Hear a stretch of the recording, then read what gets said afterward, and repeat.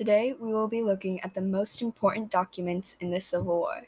First, we have the 13th Amendment. The 13th Amendment to the United States Constitution provides that neither slavery nor involuntary servitude, except as a punishment for a crime whereof the party shall have been duly convinced, shall exist within the United States or any place subject to their jurisdiction. On December 14th, 1863, a bill proposing such an amendment was introduced by Representative James Mitchell Ashley of Ohio. The amendment officially abolished slavery and immediately freed more than 100,000 enslaved people from Kentucky to Delaware.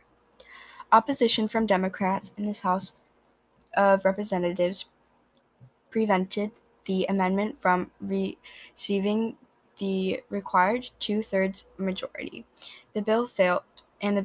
Following his re-election in November 1864, Lincoln threw his weight behind the amendment. In addition to banning slavery, the amendment outlawed the practice of involuntary servitude and peonage, which made a huge impact on the Civil War because it abolished a lot of things that people were fighting over.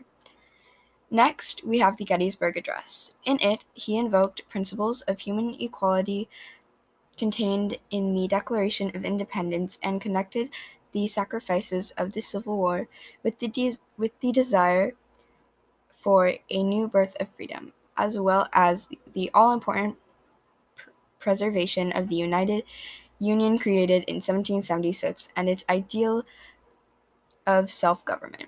The author was Abraham Lincoln. It left the South economically devastated and resulted in criminalization of slavery in the United States. Confederate General Lee surrendered to the Union General Grant in the spring of 1865, officially ending the war. The Confederacy dissolved and the country was reunited.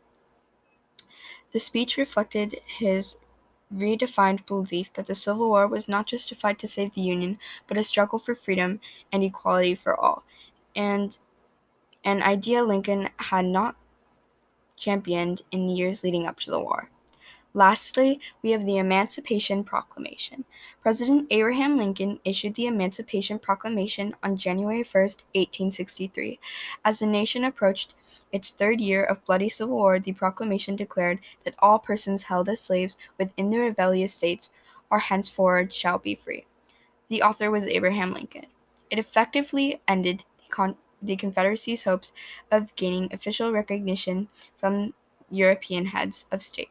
The lesson demonstrates the importance of immediate effects that Emancipation Proclamation had on four major American groups: the Confederate States, the Union Army, and Black Americans.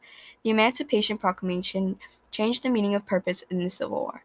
The war was no longer just about preserving the Union.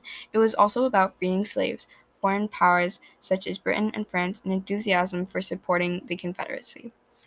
Overall, the most important document in the Civil War would be the Emancipation Proclamation, because it directly changed hopes and goals for the war.